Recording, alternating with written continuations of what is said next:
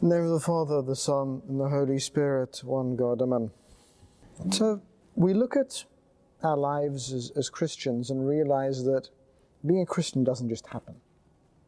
It takes work. It sometimes is difficult, sometimes quite natural. But what it is dependent on really is what we take in. There's this very direct input to output relationship. And we'll see that if we take in good things, if we're in good company, if we're in a good setting, if we're doing all of that, then we actually become better.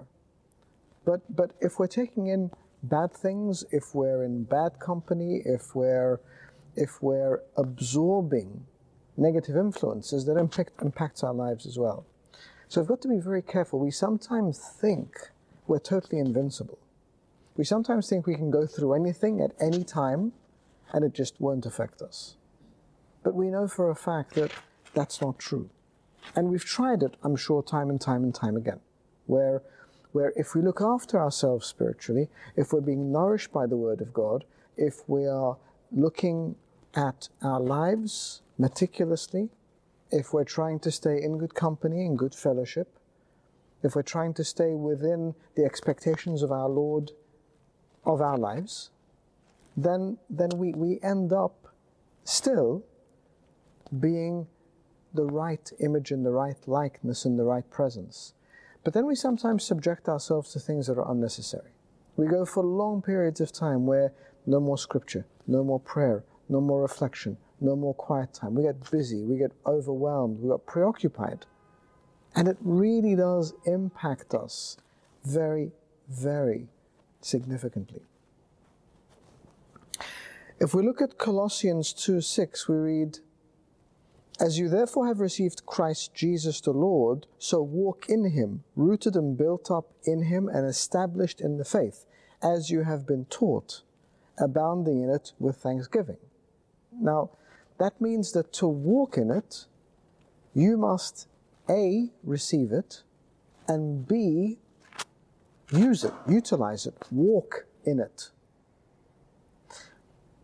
Receiving it is again at various intervals. So we sometimes receive the initial teaching, and for our church in particular, we are very, very active in terms of Christian education. So the vast majority of people, if they've grown up in the church, have been part of Sunday school since their infancy and go through their childhood, their adolescence, their youth, and so on. And even people, when they come into the church, you have various things. You have fellowship meetings like this, you have Bible studies, you have liturgies with sermons. So that's one way of receiving. But there's another thing we must receive as well, and that is we must receive daily. If we consider it as sustenance for our bodies, you wouldn't just eat on a Sunday and expect to live for the rest of the week. But that's what we try to do sometimes. Whether it's liturgy on a Sunday or Bible study or a grapevine or whatever we do, we take that one very rich meal and we think we'll live on that. To a certain extent that's true because it remains with us, so you may hear a very good sermon on Sunday and it touches you for the rest of the week. But it's not enough, because you are going to be impacted for the rest of that week by things. And it's going to take a little bit away from what you've received every time. So the fact that we are impacted means that we need to be nourished as well. Just as with your own bodies, you walk and talk and go to work and exist every day, and that takes energy, which means it needs to be replenished. Don't forget that living in the world today takes energy. It takes significant energy. It takes a lot of energy to try to do the right thing and say the right thing and not react in the wrong way, to be gracious, to be loving, to be forgiving. It takes a lot of energy for someone to rub you the wrong way, to say the wrong thing, to attack you, and you just don't respond. Or you respond graciously, or you forgive. So, when we read this epistle to the Colossians, and we read that you've received Christ, So walk in Him. And that's important. Because receiving isn't enough. Receiving is great, receiving is wonderful, but it's not enough. Because receiving in itself means that we have the gifts and the grace and the talents. But just like the good stewards, in receiving those talents, we need to work with them. And of course, we need to work for others, but first and foremost, we need to work for ourselves. So walking with Him personally means I'm loving, I'm forgiving, I'm sacrificial. Walking with Him personally means that I have my eye on Him throughout my life, on a daily basis. And, I've said to you time and time again that we like making these lifelong commitments. I'm going to do this for the rest of my life, or at least for the next 2 weeks. But we don't think about it on a daily basis.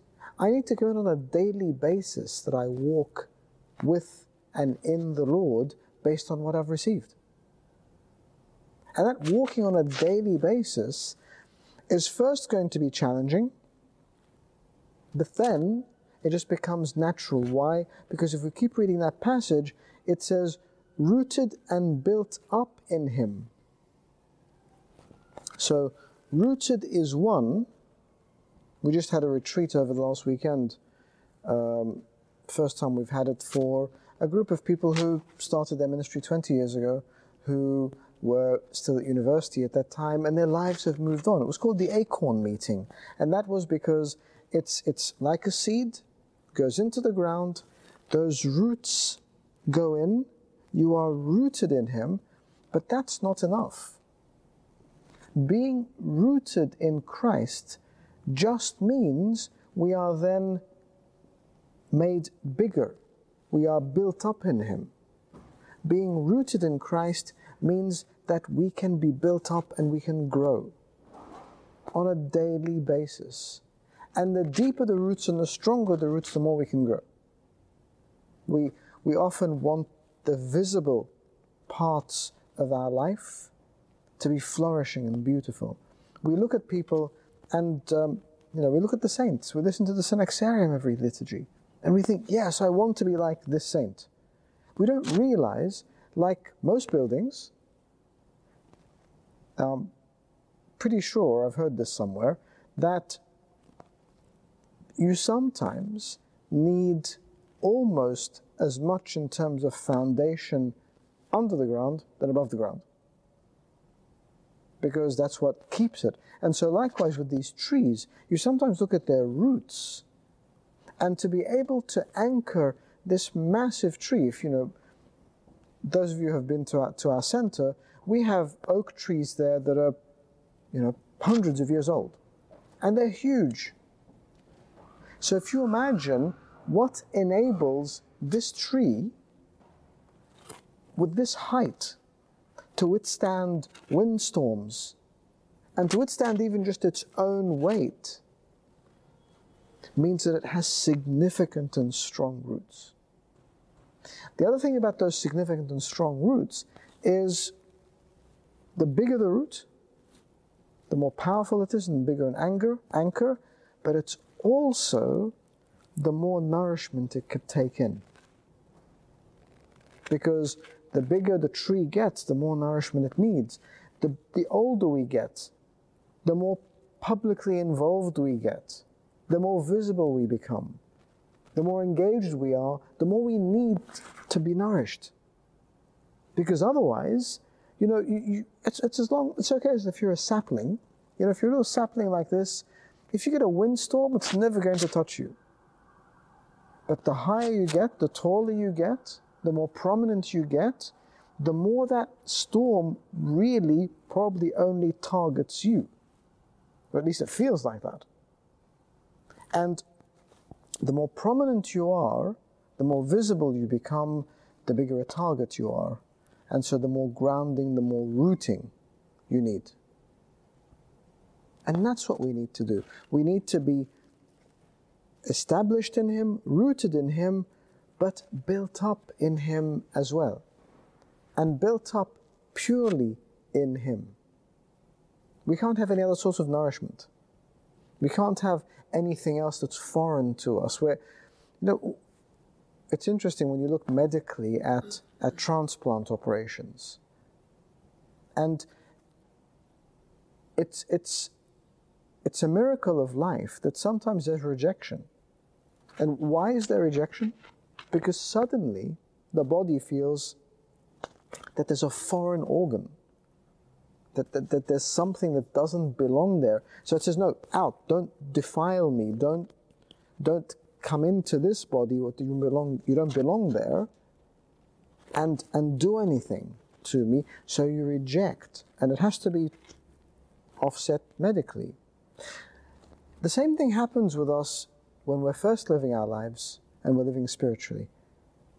Sometimes we get negative things coming into our lives, challenging things, and our first instinct is to reject them because they just don't belong. And that's our conscience. My conscience says to me, no, that doesn't belong in your life. Don't accept that. The problem is, however, that when it's left there for long enough, I can actually desensitize my conscience.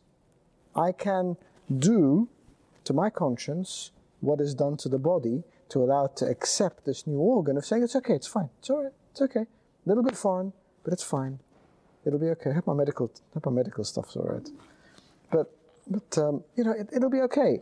And you sort of ease it into the process. And suddenly you have this foreign presence in your life that has no place being there. But of course, unlike the body accepting the organ, your conscience was right. And because your conscience was right, it was right to reject it. But because we force it, and God leaves us with that freedom, we're sort of told, well, okay, it's there. And that grafting becomes part of who we are.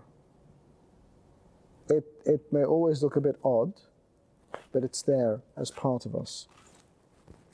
The beauty, however, in us as humans, and not being trees, is that even if we adopt this foreign body, even if it grows as part of us, even if it puts roots down, it can always be cast out through repentance and through confession. That's the beautiful thing. There is never a finality to sin in our lives. It doesn't ever take such control of us that it just has no solution. Unless we let it, unless we leave it. There is always a way to combat it. And that's why, as an Orthodox church, having the sacraments in our lives, having repentance, confession, the Eucharist, having those things that give us a real engagement with God sacramentally, means that we can be rid of all those things.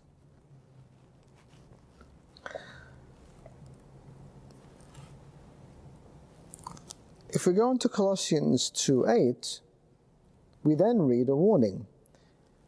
Beware lest anyone cheat you through philosophy or empty deceit, according to the traditions of men. Now, the first two verses speak to us about being rooted and built up in Christ. And the significance of that is we receive what is true, what empowers us to live as we should. But then we're warned that be careful, because you might receive that, you might be rooted in Christ, you might be founded in Him, but there will be those who will try to cheat you. And in the words of Colossians 2:8, through philosophy and empty deceit, according to the tradition of men. And right here, I suddenly remember Daniel. Daniel the prophet, when he first went into the king's court, and they wanted to feed him and his colleagues of the delicacies of the king's table and his wine, and educate them in this new culture, he rejected it, and he said that he would not defile himself with those things. They were good things. Surely, if you look at the tragic pictures of refugees coming from the Middle East, that's exactly what happened to those who left Jerusalem. They were refugees. Now, at the time, they weren't just accepted, they were taken into the king's court. They selected the best of them, and they took them into the king's court to educate them. So it's almost like, okay, they've come here, and suddenly they're handpicked, and they go into Buckingham Palace or 10 Downing Street. And there was an attempt to educate them in that particular culture, or have them engage in that particular lifestyle. But they said no. They did not want to be deceived. And the plan was clear. They wanted to absorb them into that new culture so they could leave theirs behind. And the world does the same thing to us now. The world says, here, take this food, take this drink, take this prominence, take this position, take these possessions. Take these things that give you a sense of meaning and belonging, a sense of presence. And we're supposed to reject them. Why? Because they become foreign to us. They're not according to the traditions of God, they're not according to His faith, but they're according to the traditions of men. They're according to that lifestyle. No, deceit comes in various shapes and forms. Deceit is sometimes very blatant, very obvious, and sometimes it's very discreet. And the most dangerous deceit is the most discreet. Because we all pride ourselves on being able to pick up the blatant deceit. If I were to come in and say to you, these lights are off, but they're actually on, that's easy. But if I were to come and give you something slightly less apparent, something that's more concealed, something that sounds like it could be plausible, and something that maybe is just a little bit off what we believe, but it takes us down a very different path, we'll accept it. It'll become part of us. We'll believe it.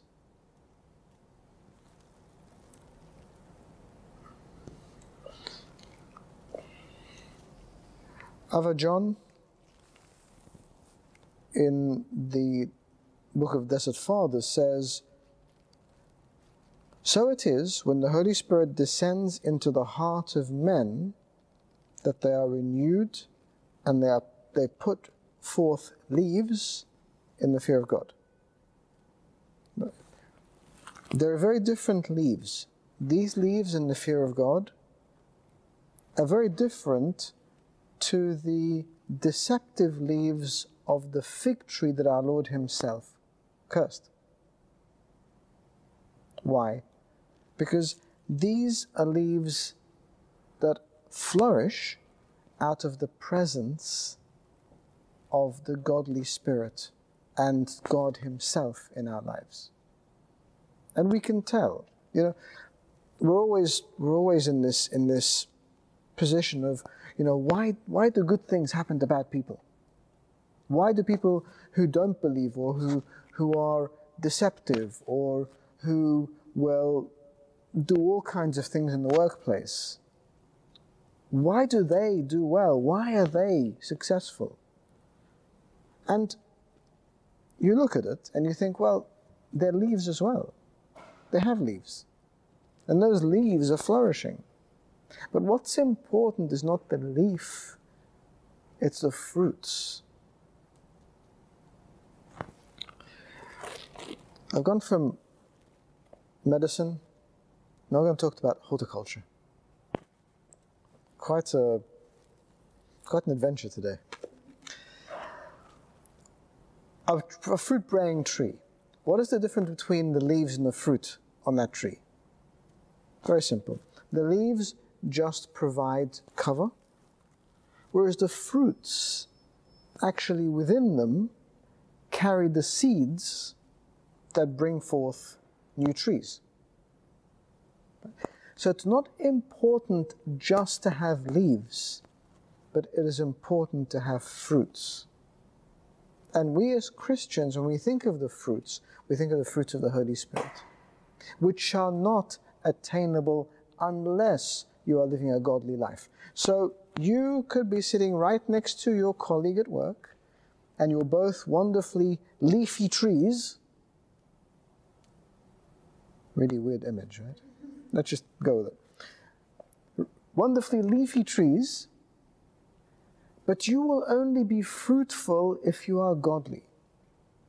And that's the difference, because those leaves over time wither and they die. Just look outside, it's autumn at the moment. You look at the amount of leaves, as beautiful as they looked on the tree, and sometimes as beautiful as they look even when they're fallen, but they have fallen. And what happens to them? They rot, because they're no longer attached. Whereas when the fruits are there, what happens to the fruits? First and foremost, they nourish others, and then the seeds within them become a rooting for more fruits, from more trees. And that's the Christian message. The Christian message is when you are built up in Christ, when you are founded in Him and rooted in Him and anchored in Him, you don't just grow into a leafy tree, you grow into a fruitful tree. And the fruits are God's work in us. Those fruits are visible and they are well known.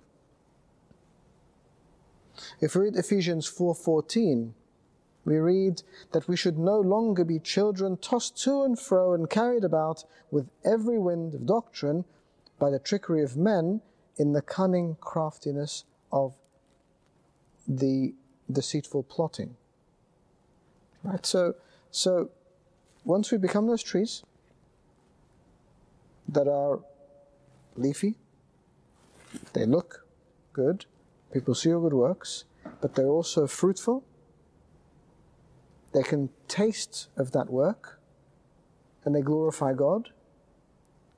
But because of all that, we're no longer tossed to and fro. We're actually anchored. We are founded.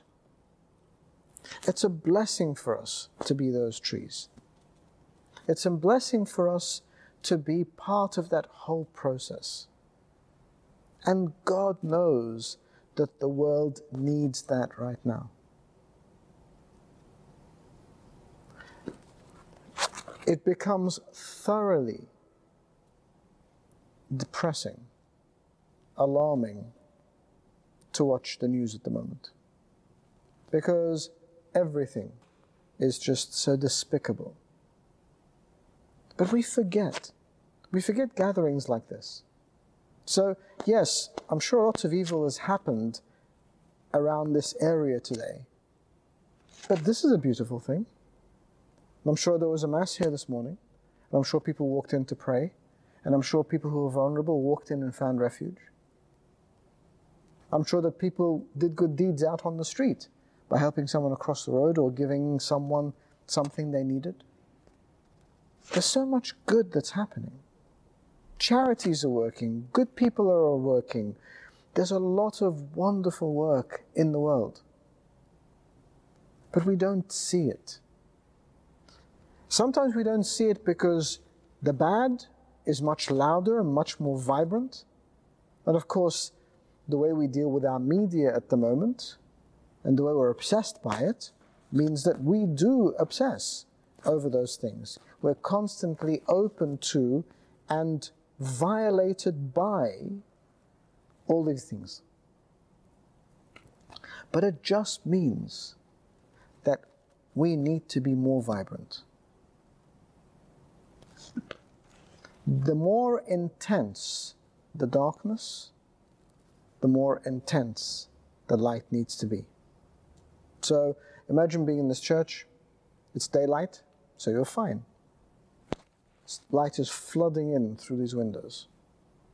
And then as the day progresses and it gets darker, and at the moment it's about 2 o'clock in the afternoon, you need a few lights on. Then it gets darker, and a few more lights on. When it's like this and it's pitch black outside, you need all the lights on. This is the way the world becomes sometimes. But be assured that it's not going to stay this dark forever, because tomorrow morning the light will be out again. So there will be times of abject darkness in the world, in your world, in the world around you. So with your family, with your friends, with your colleagues, in your workplace, in where you study, in your community, sometimes there'll be that darkness.